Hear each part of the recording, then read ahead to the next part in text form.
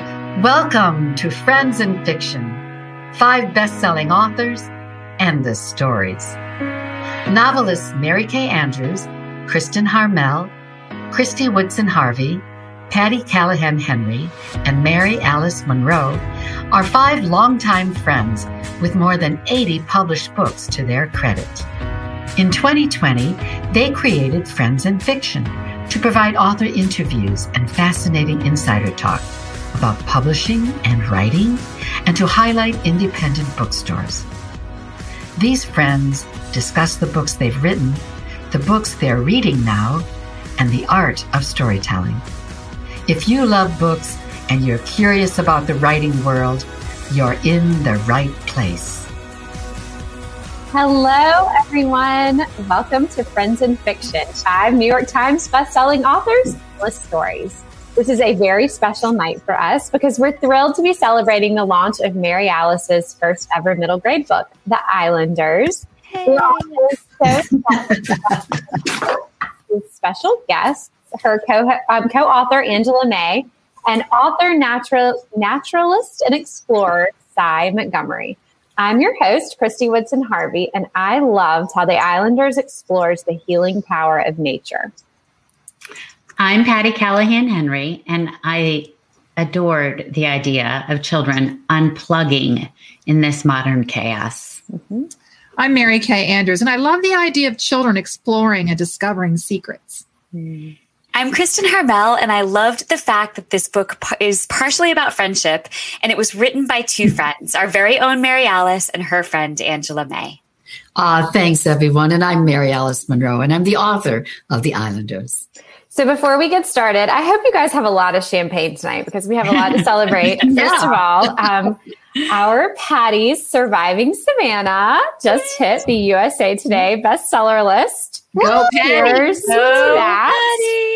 Patty! And Kristen's The Book of Lost Names is on the New York Times paperback list for the 3rd week in a row.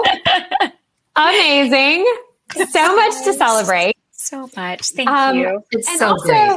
In addition to this being the launch night for the Islanders, we are expanding this launch party to explore the fascinating world of children's books. So we'll be talking about what is middle grade fiction, how does it differ from young adult, and things like that. And this is children's fiction with a twist. So both Mary Alice and Cy Montgomery write novels that are inspired by nature. Their books capture the awe and wonder of nature for children of all ages. Speaking of awe, I am in awe of our incredible partner, Mama Geraldine's, whose tea, straws, and cookies. Hang on, let me get I had to pre-game tonight. Mm-hmm. So I've got my Mama G's right here. Oh, there you go. There you go. Me hungry. Whenever I'm on book tour, I always have a box or 2 with me in case of I need a road snack, a roadie. Remember, as always, you get 20% off your order at mamageraldines.com with the code FAB5. FAB5. FAB5. And I'm left with the other tongue twister because we're excited to remind you that this is the summer of Story Point on Friends in Fiction. Each week, the after show will be called Sip and Stay with Story Point After Show, and will be sponsored by Story Point Wine. Hello, Story Cheers Point. To Story Point. Cheers to Story Point. Yeah. Now, this week, as you know, we partner with Parade Magazine, and it is online on their website, and it is also on their Facebook page. And our Kristen wrote the most beautiful essay for Parade this week. You don't want to miss it. I got definitely a little teary-eyed. She hit the nose. Oh, you're so sweet. Well, yeah, it was actually, this is going to sound weird after you've just said you get teary. I wrote about our couch.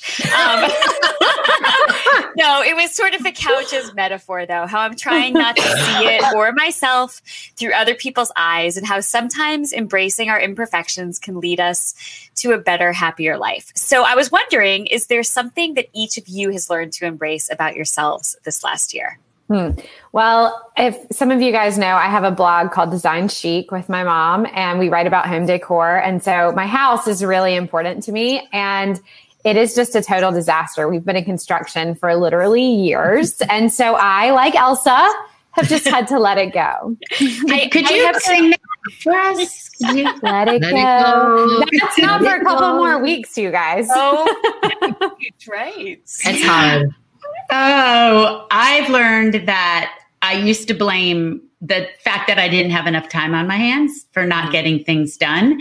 But even with the extra time on my hands during the pandemic, I still did not clean out the attic. And so I accept my shortcomings with humble acknowledgement. Love it. Well, I have to say for me, it's if you look behind the books, it's filing. I mean, I don't know. It's sort of like those trick candles that you try and blow out and it keeps popping back up. I try and file and it just keeps piling up. So it's just like, I'm kind of giving up. So for me, it's filing. It's so funny. Yes. I think I've learned to lean into my chaos brain. There you go. Oh, what does that mean? You know, I am disorganized to a fault.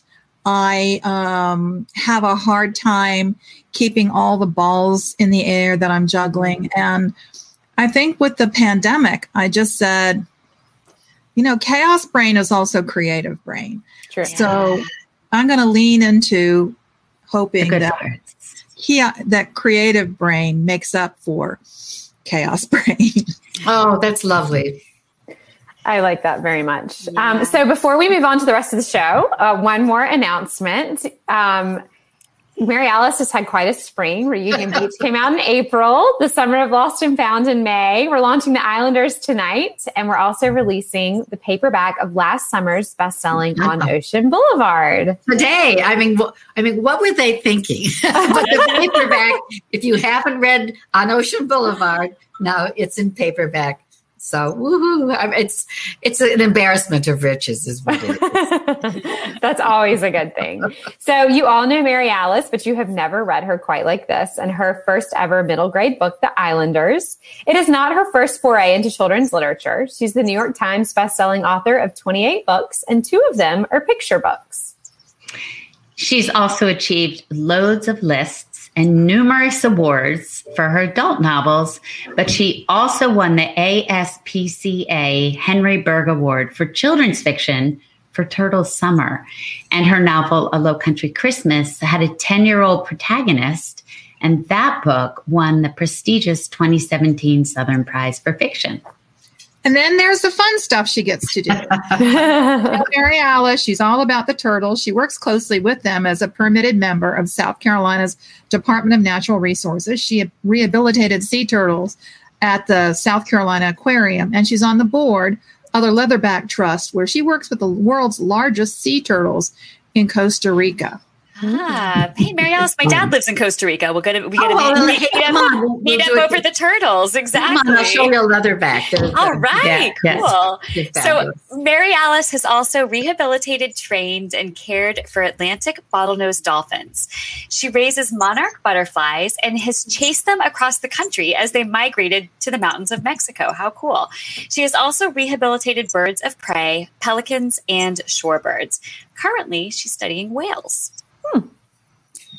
Honestly, I have to say working with wildlife is the best part. I mean, it's the inspiration for all my stories. But now, enough about me. Let's move on to I'm a little gushing over the next guest. It's my guest, Cy Montgomery. I'm so honored and so thrilled that she's agreed to come on Friends in Fiction when we talk about middle grade fiction. So let's talk about Cy.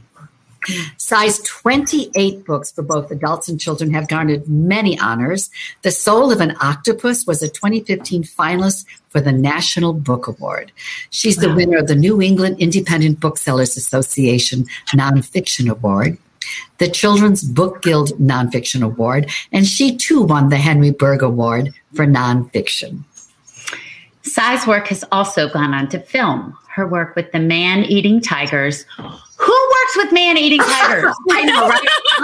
Monarch butterfly. Wish Cy. Yeah. I'm like, hi, dolphins. Anyway, her work with the man-eating tigers, which is the subject of her book, Spell of the Tiger, was made into a National Geographic television documentary. Also for Nat Geo, she developed and scripted Mother Bear Man and won a Chris Award. Now, Cy gets to do some fun stuff, too. I don't know how much fun this is to her. Fun is in the eye of I was going to say Fun. Okay. fun. It's fun.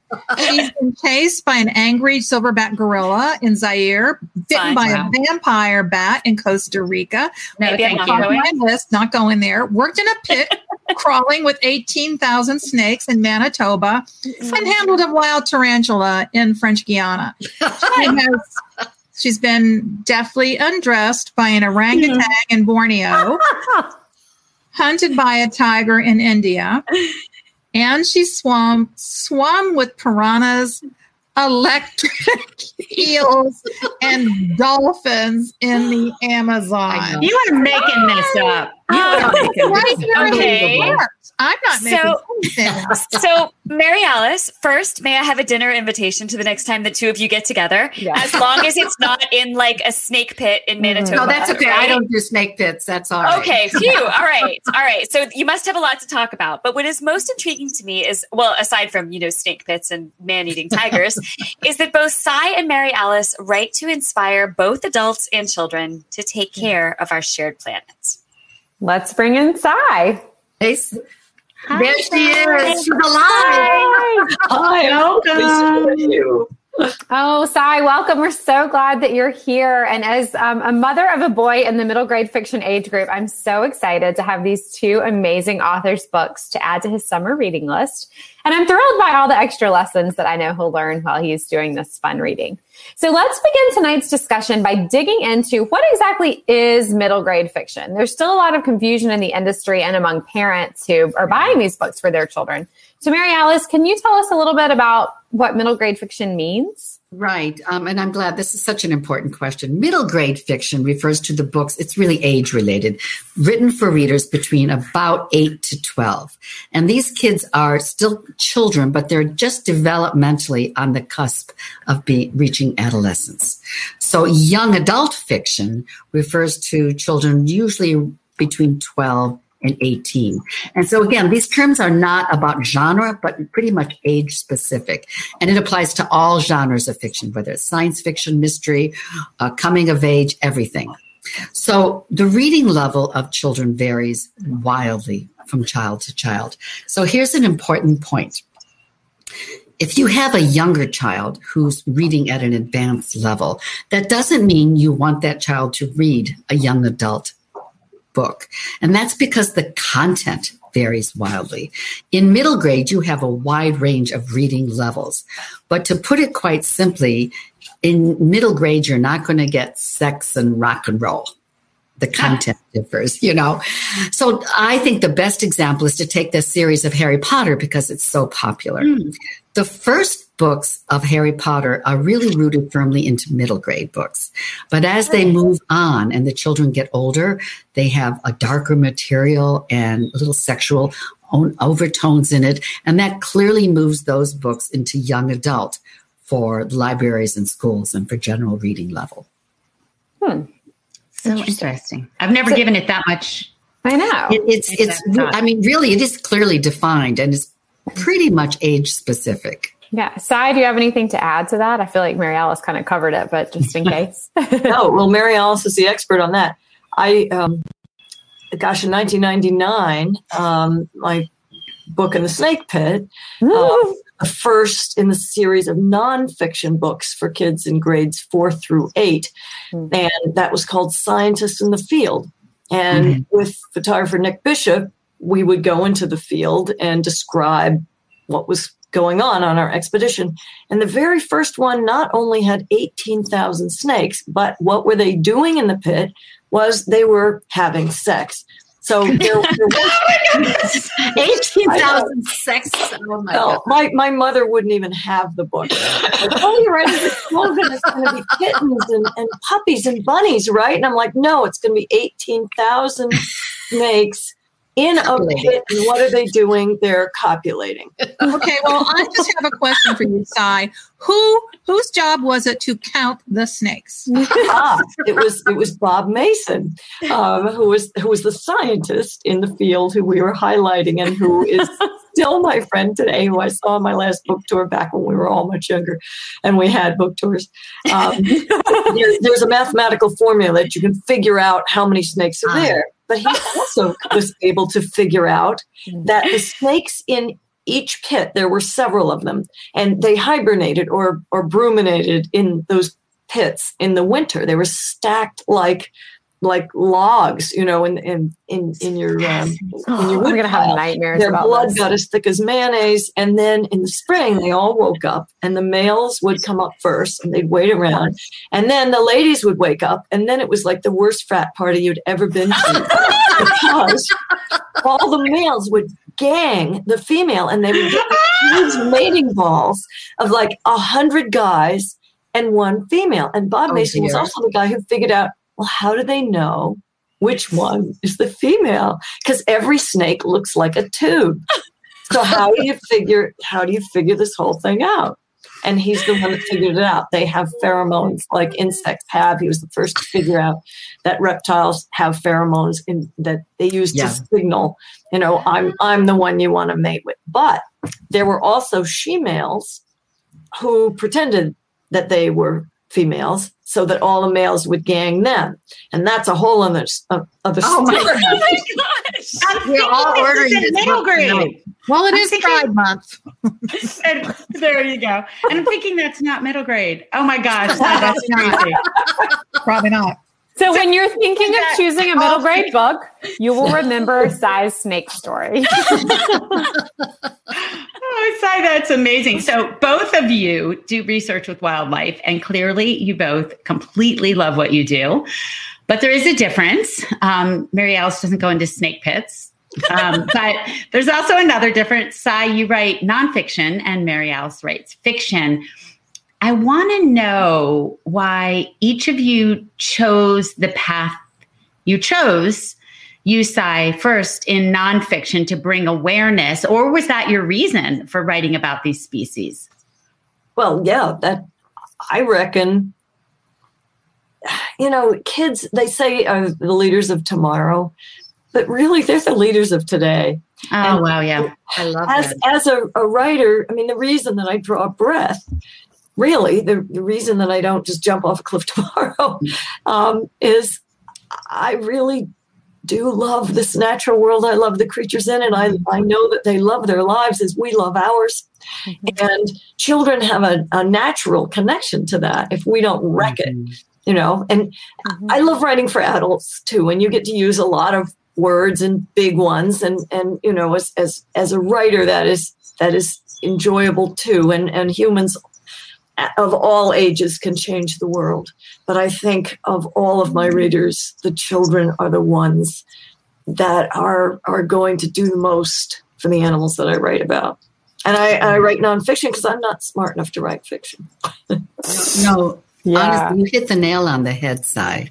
It's that the kids get it and it's instinctive and they don't have, the doubt and the naysaying hasn't hit them yet. Mm-hmm. And I think for me, I have written the same message for adults in fiction. For me, it was always going to be fiction. I'm a storyteller. So I wanted to use the power of fiction in a different way. You catch people differently with fiction than you do with nonfiction. It's a more emotional response. But with kids, you hit the nail on the head with these kids believe in themselves. They believe they can save the world. And I was saying earlier, if I talk to an audience of adults and I talk about all the plastic that's in the ocean, a good example would be that many adults will just, it's too big, it's too late, what can I do? You talk to a bunch of little kids, 8 to 12, and they're like, let's get out there and clean it up. What can we do? I believe we have and they absolutely believe that it can be changed. Mm-hmm. And so that, plus their natural predilection for just loving animals. Yeah. They have that instinct that they haven't grown out of yet. Mm-hmm. I think it's still there with adults. When I'm on the beach with adults, I see that interest and curiosity and, especially on the beach with turtles, what's going on? They care. And that's what you try to elicit when you write a fiction, is that caring. Because if they care, then I always say they'll take care. No, you're absolutely right. And I also... I love fiction because, it has a beginning, a middle, and end. Narrative, of course, comes from the word river, and it carries you from one place to another. Yeah. And even though I'm writing nonfiction, I'm borrowing that from fiction because in my books, the expedition has a beginning, a middle, and an end. And frequently there's some, not infrequently. In fact, it's never been that there wasn't some real drama. Is this going to work? Yeah. In one of the books that I wrote for young readers, 3 days from when we were going to leave, it really looked like we might get eaten by lions and hyenas. So, you go. Stop. That would be an unfortunate ending. Yeah, well, that wasn't going to be too bad. But we got back. We broke down in the middle of nowhere, and we could hear lions, and we knew there were hyenas, and there was no cell phone, and there was no one coming, and basically 2 of the people we were with managed to manufacture car pieces out of Scotch tape and dog hair. Oh my goodness. And we got out of there. You're such an adventurer. Yeah, you are like that's amazing. Indiana Jones. You are like, you're amazing. She is. That's why she's a hero of so many of us. Yeah. Wow. Well, gosh, I don't even know how to segue past that because that's so amazing. Right? Yeah. So I'm just going to not transition at all and say that we have another exciting guest to welcome onto the show tonight. So Mary Alice wrote The Islanders with Angela May, and she is going to be here to talk about the book. And we all love Angela. She's a former television news journalist, another journalism major. Mm-hmm. She has been working with Mary Alice as her right-hand assistant and as a publicist. And, we all kind of wish we had an Angela in our lives. I think she does so much behind the scenes. Yeah. So The Islanders is their very first book together. And Angela lives with her family in Mount Pleasant, South Carolina. Her family consists of her 2 children and her husband. And her husband's an assistant principal, which I'm sure was pretty helpful in writing a middle grade book.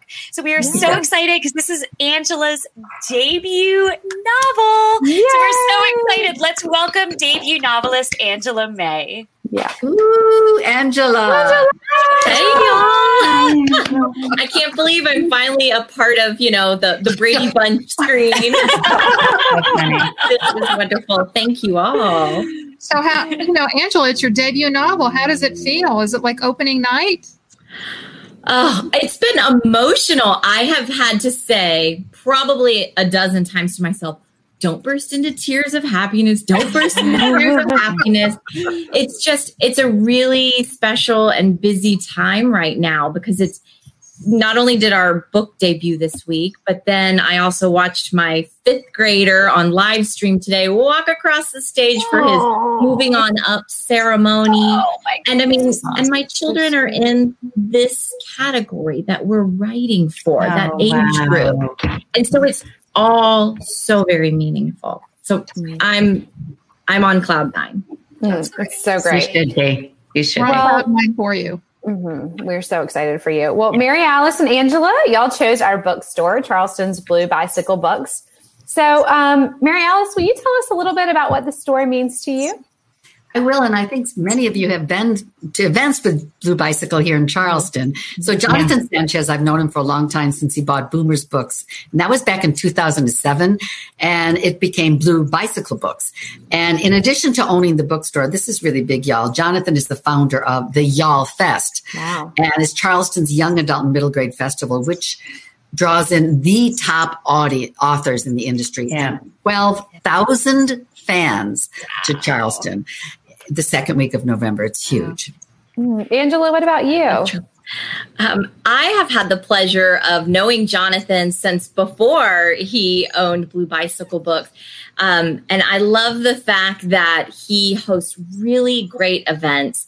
He makes everything look easy because of his laid-back personality, but he does in-store events around town, and it's always so fun to work with him. But he doesn't just carry current books, but he also has antique books. And I know that my children have enjoyed going in his store in the past because he also has like a children's book area. He caters really nicely to that audience as well. So we just love him. We love his family. And he had our hearts full when he shared the news with us that his daughter, who is 12 or 13, I can't remember, Mary Alice, that she not only read an ARC copy of The Islanders, but she read it 3 times over the course of the Christmas break. I mean, for a kid to read your book from start to finish is a compliment. But to reread it is the ultimate compliment. It is. We love her. And we hope that from Blue Bicycle tonight, you will not only order Mary Alice and Angela's hot off the press The Islanders, but also Cy Montgomery's wild adventures in nature and all of these books for your child or your grandchild, because tonight is book launch night. And if you order Mary Alice and Angela's book tonight, your book will be signed by them and your child will receive a packet of fun for young Islander. That's right. I love this freebie pack that Blue Bicycle Books is going to send to everyone. You have a nature journal cover. It's like an adhesive on the backside, and your children get to color it, personalize it the way they want. And you can't see it right now, but they can even put their name on it. But you'll see once you read the book why this nature journal cover is so important to us. And then that book cover is actually an author postcard. So after you or your young reader reads the book, you can let us know your thoughts. I think that's a good old-fashioned way of reader connecting with writer. 2 bookmarks and exclusive made stickers. Shout out to my hubby who did it for $0 for me. I'm like, could you make me stickers? I really appreciate it. He did a great job. So cute. It's great to have handy husbands. Yes. Of course, as usual, you can get 10% off the purchases of the Friends and Fiction authors' books too, as well as Cy Montgomery's books and, of course, The Islanders with the code FRIENDS. I know Will's going to want those freebies. They're so cool. So let's begin our questions to our authors. And remember, if you have a question tonight for Cy or Mary Alice or Angela, you can put them in the chat and we will hopefully be selecting some live questions soon if we have time. All right, Cy, back to you, because I've got some questions for you and your wild life. So you have written about so many different animals. For me, the octopus one is probably the most interesting and least terrifying. So I want to know, I'm really curious how you approach your books. Are you inspired? Is the story come from the animal, or do you start with the animal, or is it based on conversation with scientists or experts? How do you pick how you're going to approach which animal? Well, it varies. Each book is a different gift. And the first book I ever did was an homage in honor of 3 of my heroines growing up, Jane Goodall, Diane Fossey, and Brute Galdicas. I did a book called Walking with the Great Apes, and I felt like my first book needed to say thank you to these incredible women. And what I wrote, it wasn't a triple biography, but it was a biography of their relationships with their study animals, which is how, by establishing relationships with those animals, that was key to their new understanding of these creatures. They understood these creatures in a way nobody had before. They spent longer entwined with these animals' lives, and that was because they loved them. They were not just study subjects. Who's that? I heard. I'm sorry. Good God! Hi. But how'd you pick your animals after that? After that, I mean, the next one, I was very interested in human relationships with animals, because this is what's driving the extinctions of animals today. Now, our lousy relationships with them. So that was when I did the book on man-eating tigers. And I told my husband, don't worry, honey, they're man-eaters. And in fact, they did eat men and not women, because the women tended to stay home where they could be eaten by crocodiles. They literally ate men, because the men were the ones who went into the tiger reserves where they were not supposed to go. So I picked that animal to write about because our relationship with tigers is causing their extinction. And I found that there was one place in the world where people were not eradicating the tigers, but where the only place in the world where healthy tigers will swim out into the ocean waves after your boat and get on board and eat you. And there's about 500 tigers that live in this 10,000 square kilometer mangrove swamp between India and Bangladesh. And I wanted to know, like, one, what is it that the people in that area know about the tigers that causes them not to kill them? And two, why were the tigers killing the people that they did? Normally, eating you is something that really irritates humans and makes them want to kill the animals more. Right. And yet in this place, the people actually worship the tiger. So it was a mystery I wanted to solve. So, and so on and so on. I mean, after that, I wrote about other animals. I saw pink dolphins in the Ganges River. There's pink river dolphins in the Ganges. And how can you not want to follow a dolphin everywhere? So I discovered there were pink dolphins in the Amazon River, and they are very storied animals. There's wonderful stories about them. So I did a book called Journey of the Pink Dolphins, and one book led to another, and the more relationships that I had with both people and animals, that now there's books. I mean, I'm sure you all feel this way. You feel like you have more ideas than there are planes coming in at Logan. You just hope, you want to eat your vitamins and live forever so that you can keep writing. Oh, yeah, it's the idea, the curiosity that keeps you going. It really is. How about you, Mary Alice? Do you decide the animal first, the story first? What inspires? It's except for this last one, which was about the pandemic, which was, as we talked about before, kind of a whirlwind. It's always the animal, the species that sparks. And I don't have I have a lot of possible ideas of animals I'm interested in, but it's usually something very instinctive that it's time to write about this animal now. And I've seen over the course of my career that it's very prescient in a sense. And I think we all have this ability where if I wrote about the monarchs, say, and the book came out right when the population crashed. So I think it's true that if we are in tune with nature and what's around us, we can almost anticipate. So I usually choose the species, and then I have to do the academic and research and talk to experts to see if there's enough there for a book. And it almost always is, because you fall in love with the species the more you learn about them. Sure. And then I work with the animals, and it's only through working with the animals that I pull parallels out to create a novel. So the species first. Species first. Angela, your background is in journalism, like a couple of us here. What shifted your focus to writing children's literature, and will you keep doing that? Well, when I first met my husband, when you're newly in love and you ask each other 1,000 questions late at night, I remember he had asked me, as I was working at a newsroom, if money didn't matter, what's the one thing that you would want to do? And I said, I want to write children's books. And when I decided to leave my career in journalism, because I didn't know exactly what I was going to do next, but I just knew intuitively that it was time, that chapter of my life was done. As soon as I left my job, my husband let me know that he saw a special course open up at the Citadel, and it was an evening class on children's writing and publishing. And so I took the course and learned a lot. And then one thing led to another where I connected with Mary Alice. But all of that was just this kind of secret desire to write children's books. And I dabbled with it, but I never took any of that seriously. But now that I'm on this journey with Mary Alice and have had this chance to do this, I am so excited to write for middle grade fiction.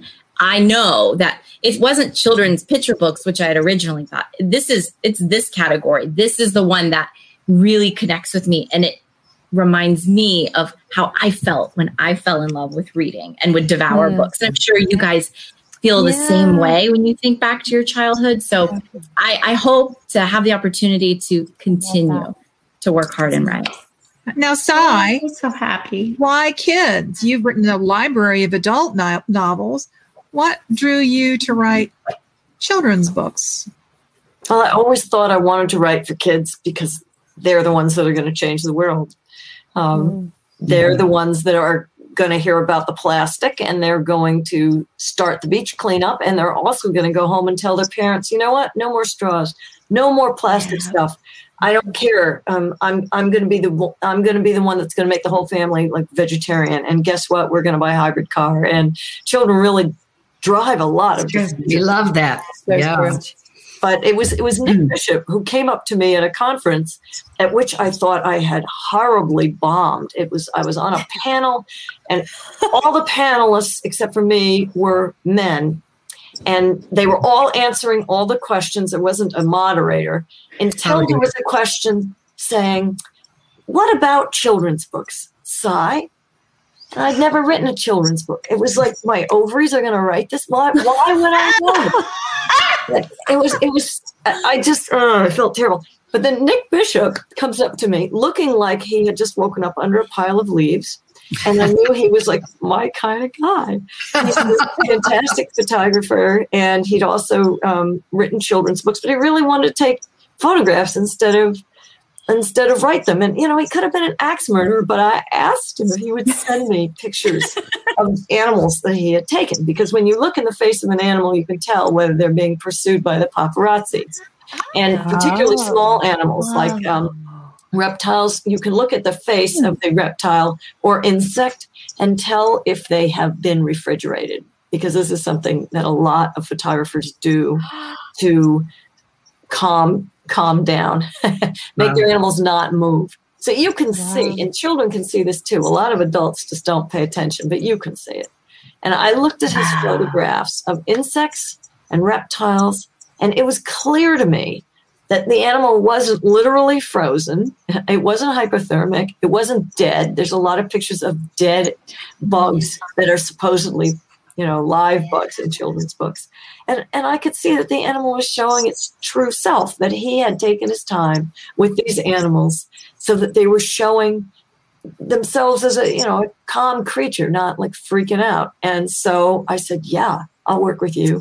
And that's when we founded the Scientist in the Field series for Houghton Mifflin. That's great. How cool. Yeah, amazing. All right. So I want to go back to Angela for a second. Angela, and this is also coming in as a question from some of our readers wondering what was the process? How did you do this together? But I'm really curious. So we have one from Susan God asking just that question.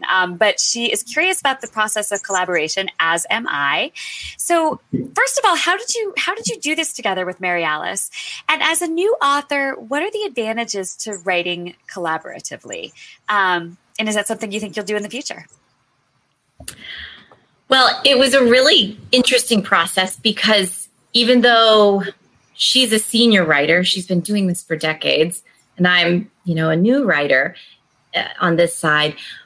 It was new to both of us to collaborate together. So we had to feel our way through it. Wouldn't you say, Mary Alice? Absolutely, yeah. We really didn't know what to do. So we started with the basics, which was talking about the things that excited us most about the setting, which is Dewey's Island, South Carolina, and a place that's captured our hearts. Mm-hmm. And then we had to outline, who are these characters and what's going to happen. Mm-hmm. And then from there, we would just pass it back and forth. I would take some time and write a big, long chunk and work on that in between our regular job. And then I would send it back to Mary Alice, and she would do all of her revisions, send it back to me, and it would just chunk by chunk.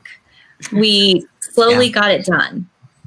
That's awesome. And as we were saying tonight, we talked to Ron last night, and I think what came out was that it really involves a lot of trust. Yeah. That you can't, to collaborate with someone, you have to know that your ideas of where you're going and what you want to do matches up, and you trust that you're going to do the best you can, not just for your own work, but for the book and for each other. Right, that's true.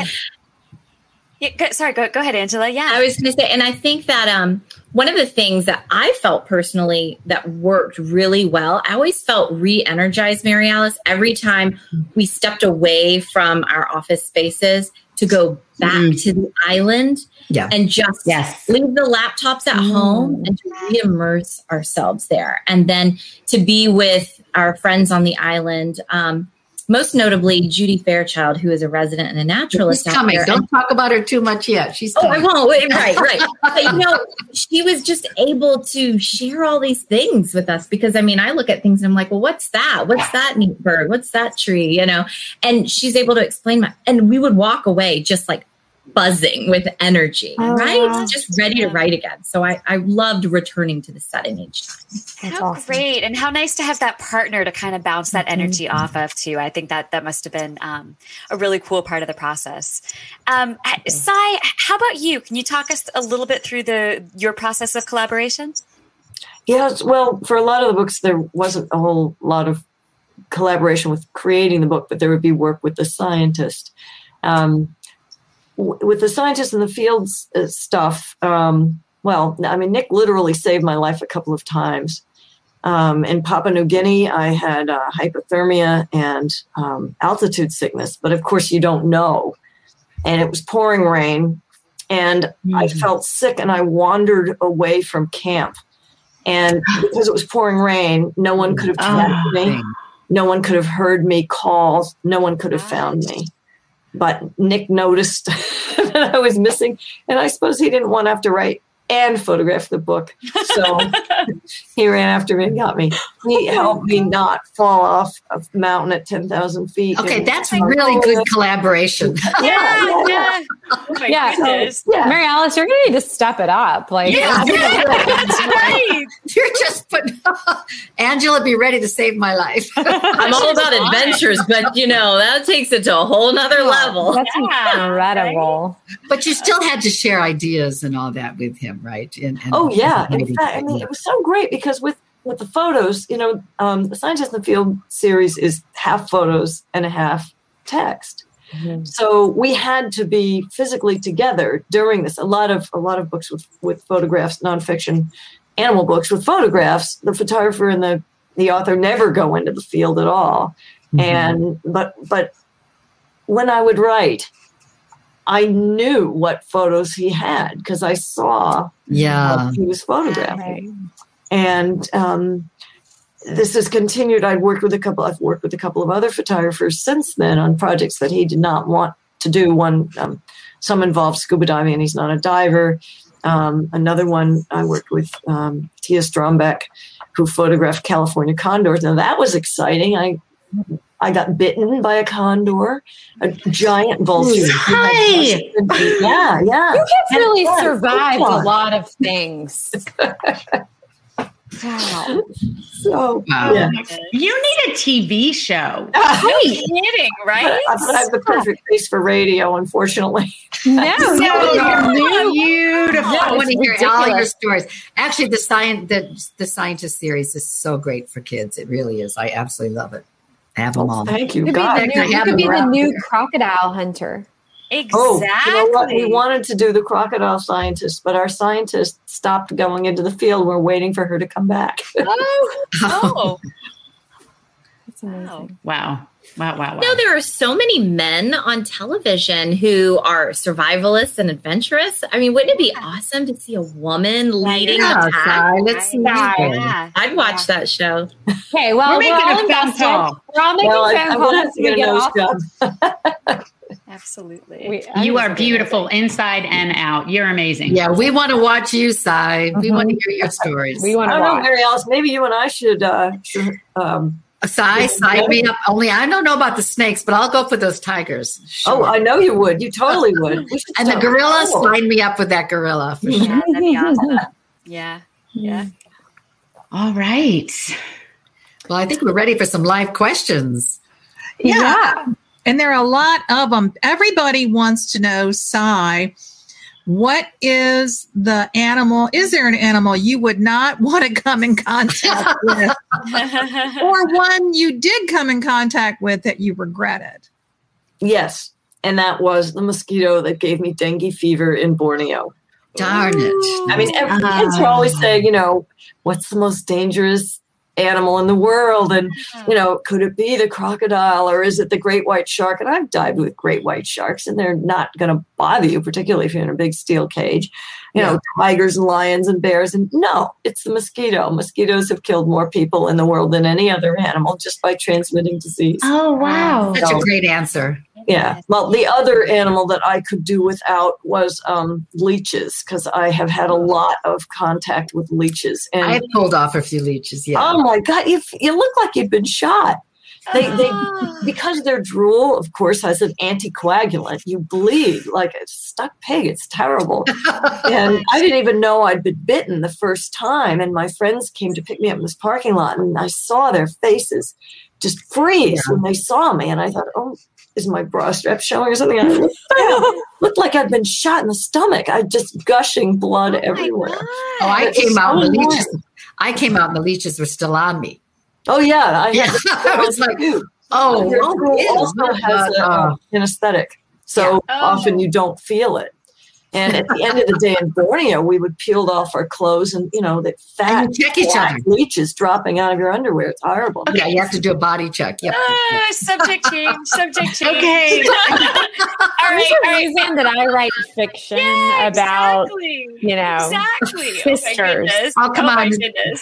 It's pretty cool, though. It is, right? Oh, my gosh. Okay, so Mary Alice, this comes from Becky on YouTube. So someone tuning in on YouTube. Hey, she's wondering, how do you transition from writing for adults to writing children's books? It's a big difference. Anyone who thinks writing for kids is easier has never tried it. It's a myth. Writing for children is a complete transition. Yeah. It's a difference in sensitivity. It's a difference in vocabulary and a difference in pacing. But what the mistake is thinking that if you're writing for children, it's simpler subjects. The depth of writing for kids is just as profound as writing for adults in fiction. You just handle it differently. So it's a completely different approach. Yeah, that makes sense. So, Sai, there's a woman named Jill Celeste, and I just love this question. She says, this question is for Sai. What's one thing we can do as humans to make the planet a better place for animals? What a nice question. Yeah. That's great. Thank you so much for asking that. There's so many, but one that is easy and is in our hands is plastic. Don't buy it. And the whole idea about plastic recycling, it does not really get recycled. Really, just number one, milk jugs is about the only plastic that gets recycled. The rest of it is not recycled. So don't buy it, don't use it, and lobby the companies, your local leaders to ban single-use plastic items. It is so poisonous. And as you know, by the year 2050, there will be more plastic in the ocean than fish. That's sobering. Think of the consequences of that when you. It's hideous. Yeah. And sea turtles, we love. All 5 species of sea turtles are endangered, and they see that gross plastic blob floating there, and it looks exactly like a jellyfish. Yeah. Wow. Wow. Can I ask Sai a follow-up question to the plastics comment? Yeah. So in your own life, Sai, how do you what are some things that you do to really avoid plastics? Because I feel like when I have to go shopping for my family at the grocery store or at Target, there's so many things that are wrapped in plastic and there's not an alternative. Yeah, it's really true. Well, start, of course, by don't use single-use plastic bags. Bring your own cloth or recycled whatever bag, and that is just real easy to do. A lot of the places, I totally hear you, because so many of the items that you buy, yogurt, a lot of yogurt is in nothing but plastic. There are some kinds that aren't. There's OUI yogurt that's in glass. There's so many drinks that are in plastic, but many of them are in aluminum cans, and those are recyclable, and they do get recycled.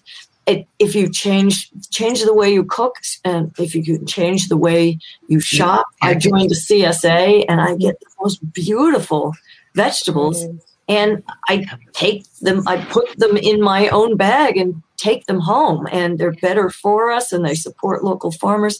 So at every turn, I really make an effort.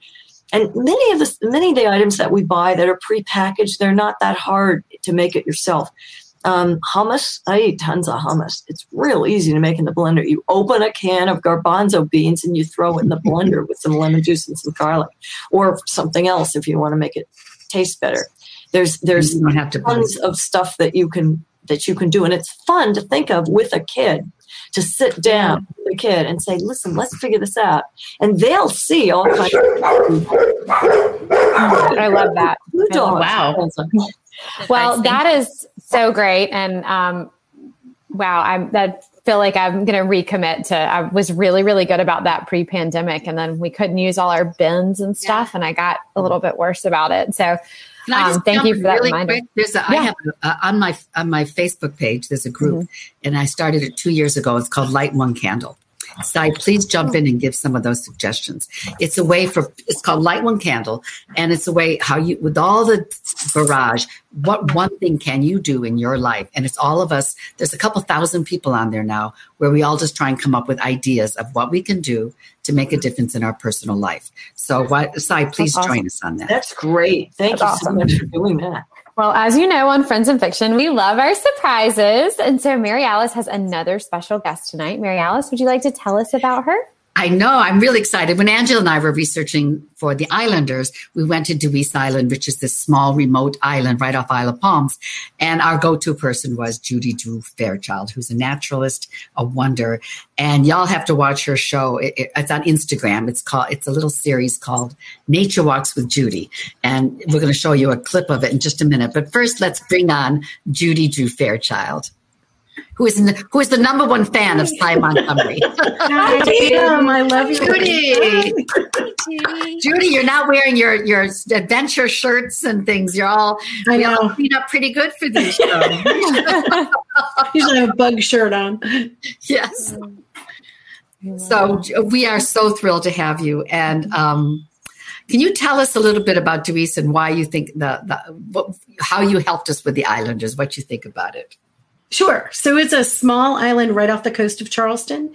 There are the entire island is in a conservation easement. So when you build your house, you can only disturb a small footprint. You can't plant non-native plants in the ground.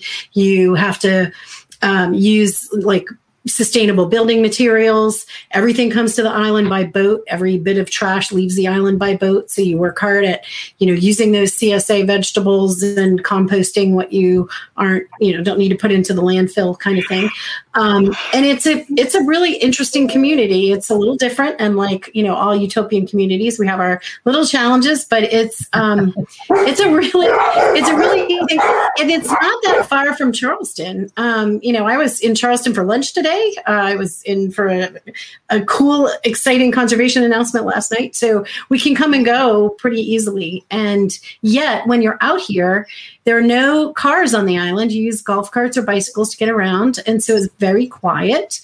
There are no lawns. And so it's got this sort of, I don't know. It's like the barrier islands of your childhood that you remember that don't have there's no commercial activity. So no strip malls, if you run out of something, you ask your neighbor. And it's, people say, well, what if you ran out of wine? I'm like, well, stand in the road with a glass. Somebody's likely to drive by and it's fine.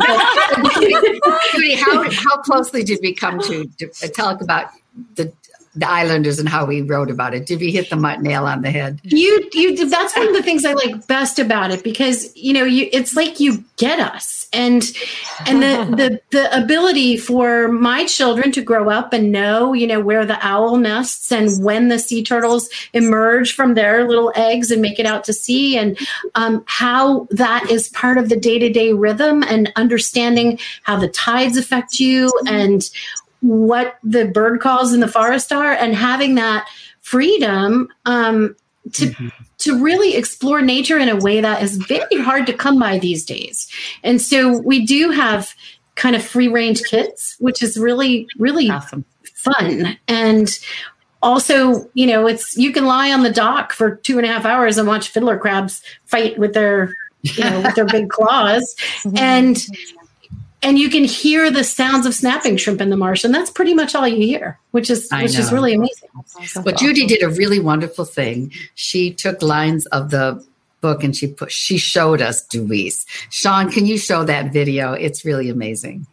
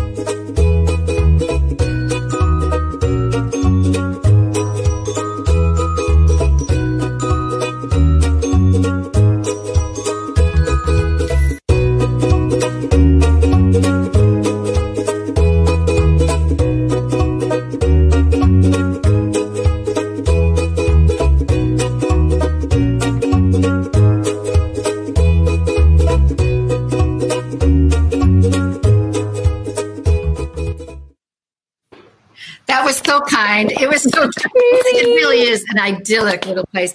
If you want to see the whole thing, you can see Big Al, the alligator, come to either Nature.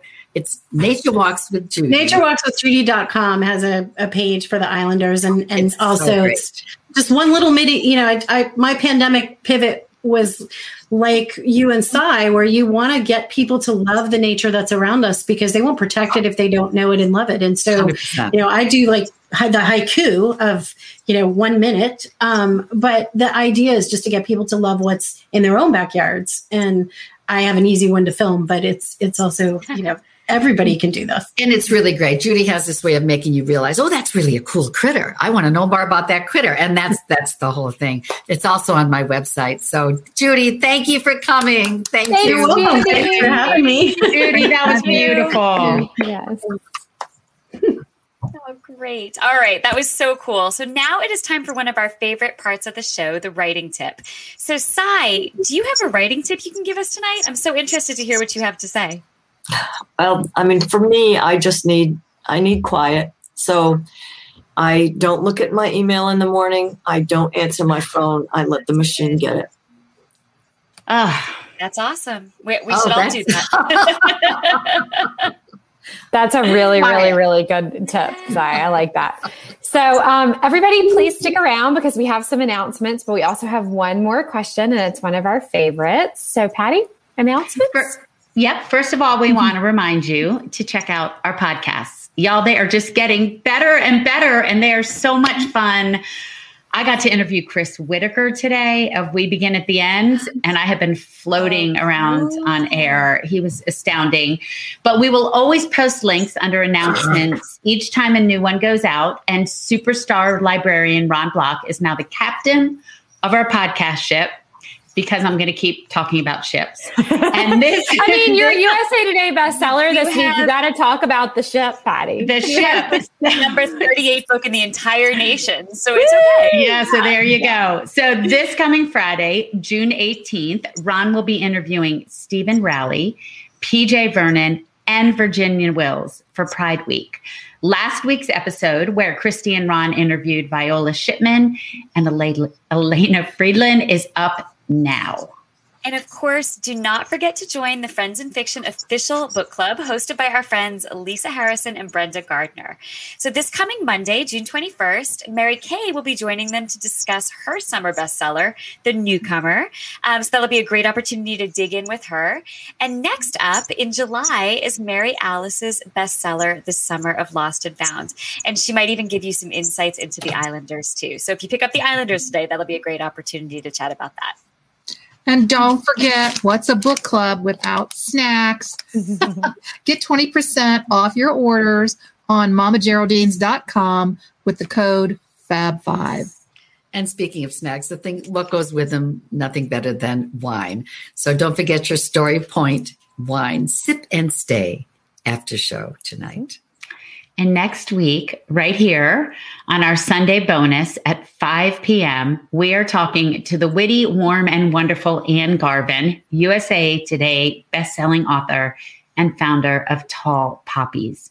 You're not going to want to miss that Sunday episode. Then next week on Wednesday at 7 p.m., we will be joined by our friend Marie Benedict. And speaking of collaboration, she wrote her newest novel with Victoria Christopher Murphy. It is called The Personal Librarian. So good. We can't wait. So good.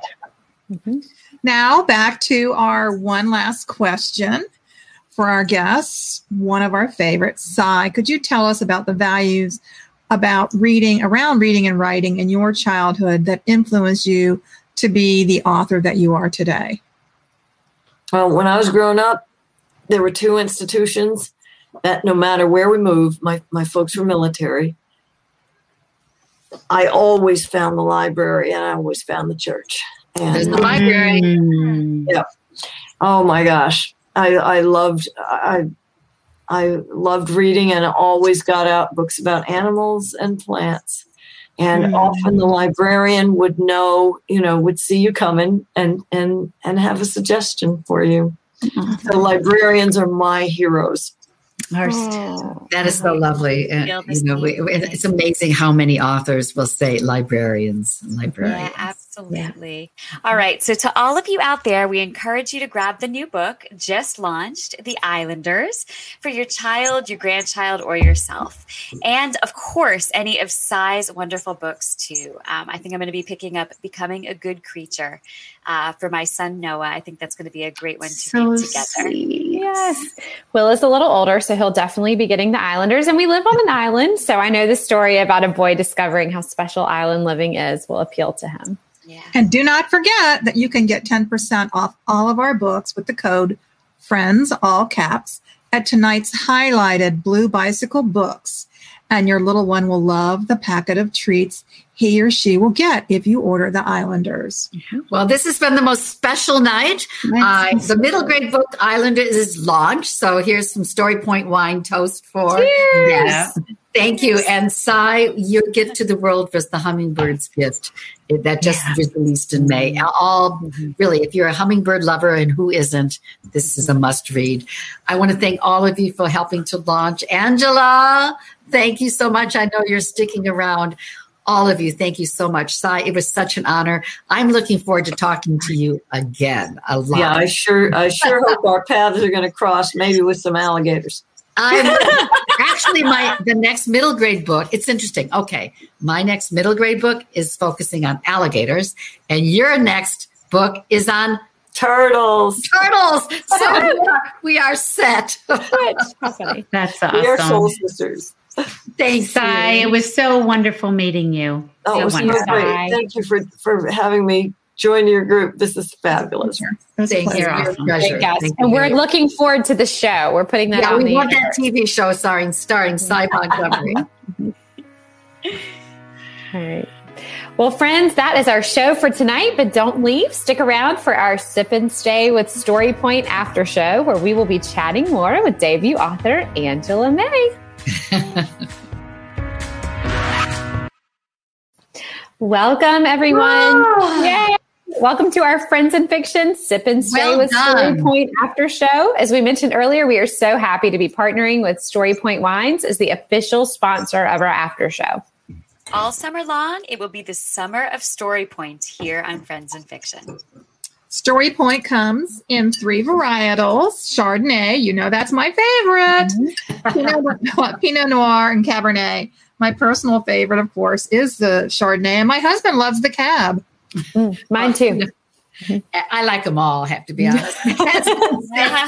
As they say at Story Point, many great stories and ideas unfold over a shared bottle of wine.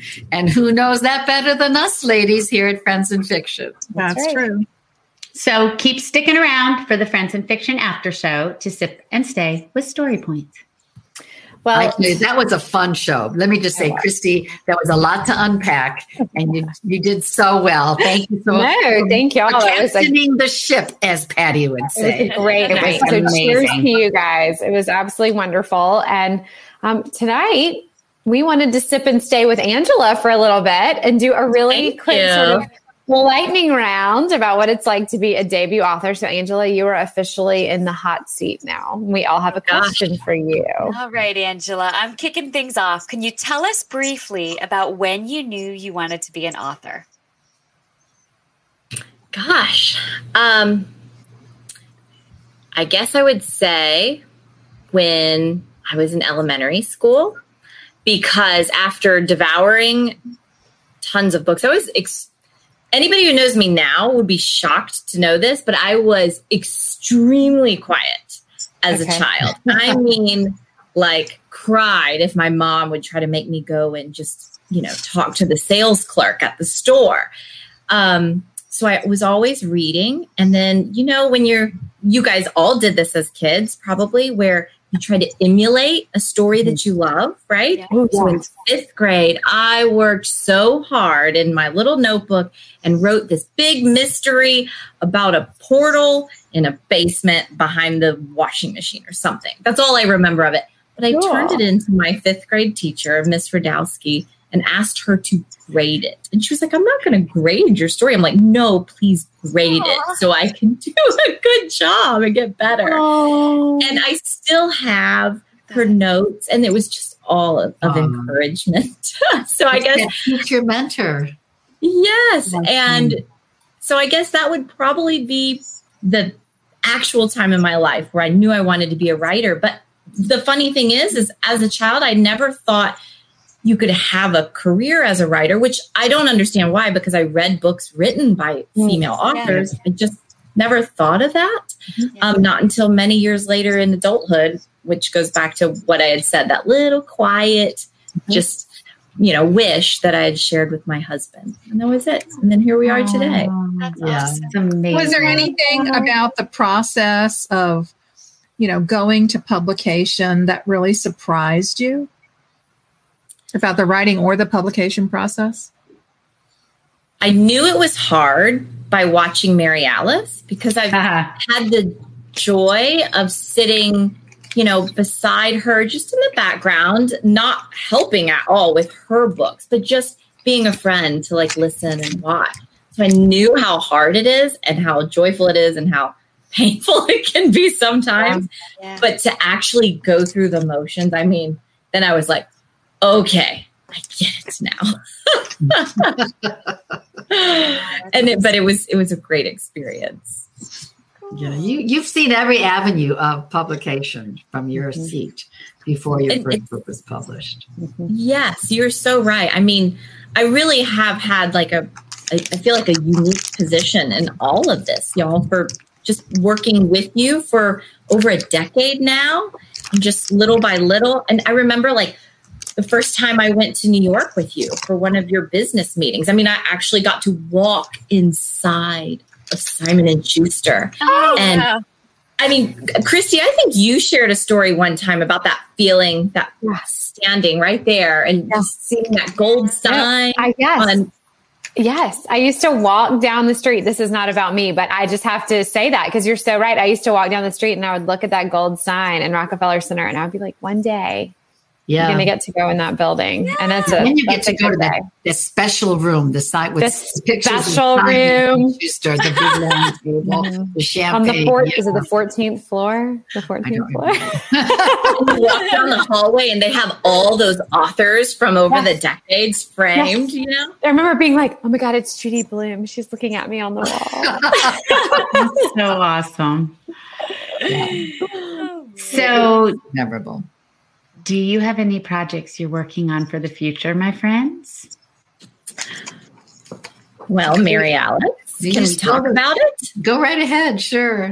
Why not? Why not? So, we're amongst friends. As you might notice, here's a clue to anybody who gets our book. So it says the Islanders on the front, but if you look right there on the spine, see that one? There's no thumb. So it's awesome. We are working on book 2. What's the working title that you've declared right now? I like Return to the Island. like that. And I like it too. And I hear through the grapevine that Kristen's really good with book titles. So she can I'm on it. Kristen, you just jump in here. If you don't like it, that's okay. But we are outlining and having so much fun just thinking about what we're going to do next. And, sea turtles were the big species in this book. And there were lots of other wildlife in book 1. But book 2, you need one species to be prominent. And so we're going to make the American alligator be prominent. And Mary Alice, I'm really excited about that because, around here in the Lowcountry, y'all, there's a lot of fear about gators. I mean, you should see and this is no diss to anybody, but there is just this sense of when you see a gator, no matter how big or small it is, you think, oh my gosh, it could, eat my dog, my cat, hurt a child. And that is absolutely a reality. But I've had the privilege of learning more about that species in my previous job as a journalist and meeting someone who is nicknamed the Gator. Okay, give me up. Anyway, you're right. Well, so what you're saying is Snake Pit Island. I was just going to say that. Please tell us book 3 is sexy snakes. No? Oh my God. Actually, I am not afraid of snakes. The island of sexy snakes. I mean, they're not up close and personal kind of things, but just don't make book 3 be about palmetto bugs. No. I'm sorry. Bird. There's nothing redeeming about Maybe them. book 2 could be gator bait. Gator bait. You always come up with good ideas too, Kathy. What is the phrase about up to my and alligators? Yes. That's more of a young adult title, Patty. Okay, I was getting the categories mixed up. Rock and roll here. Yeah, got my categories mixed up. Okay, I have a question for you, Angela. We just started doing book tours. How's it going so far? Amazing. But a lot of nerves. I mean, I've really been like a bag of jitters right before every single. Never know it. Well, I'm so glad. I think it's because I don't want to disappoint anybody, and especially you, because I know you've been doing this for so long, and I want to make sure that I'm helping represent our special book in the best light possible. So, there's no way you couldn't, my darling. There's no way you couldn't. So, but it's been really great. But every time each event, each new thing is done, I'm like, oh, okay.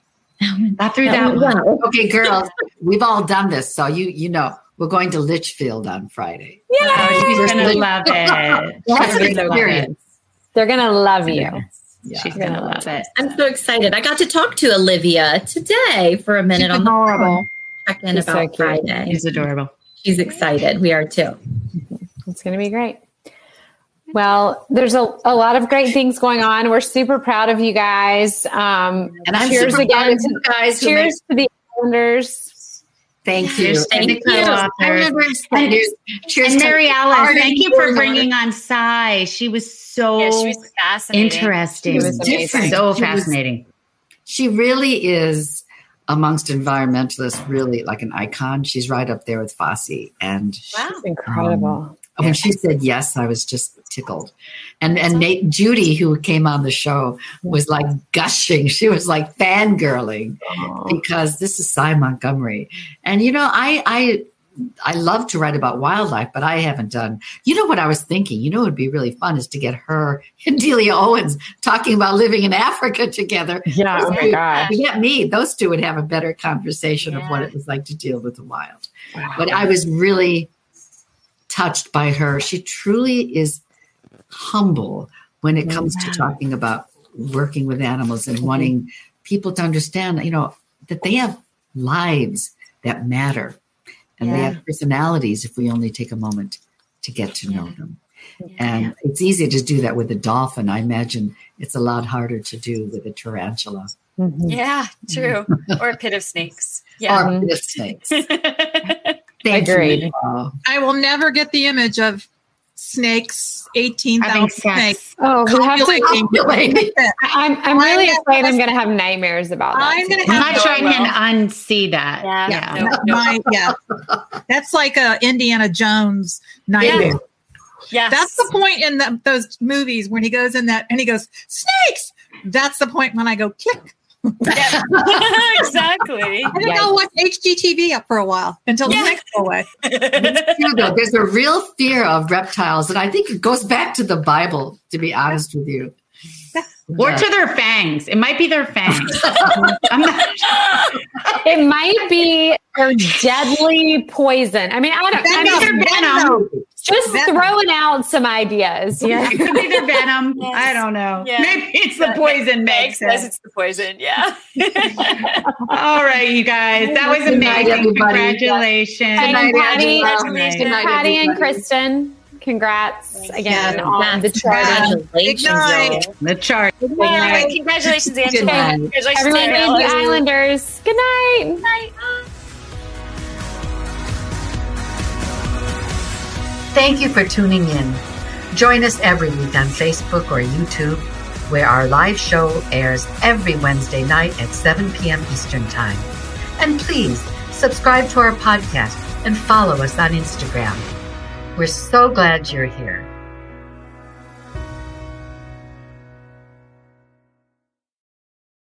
Produced by Audavita Studios. Connect your voice to the world.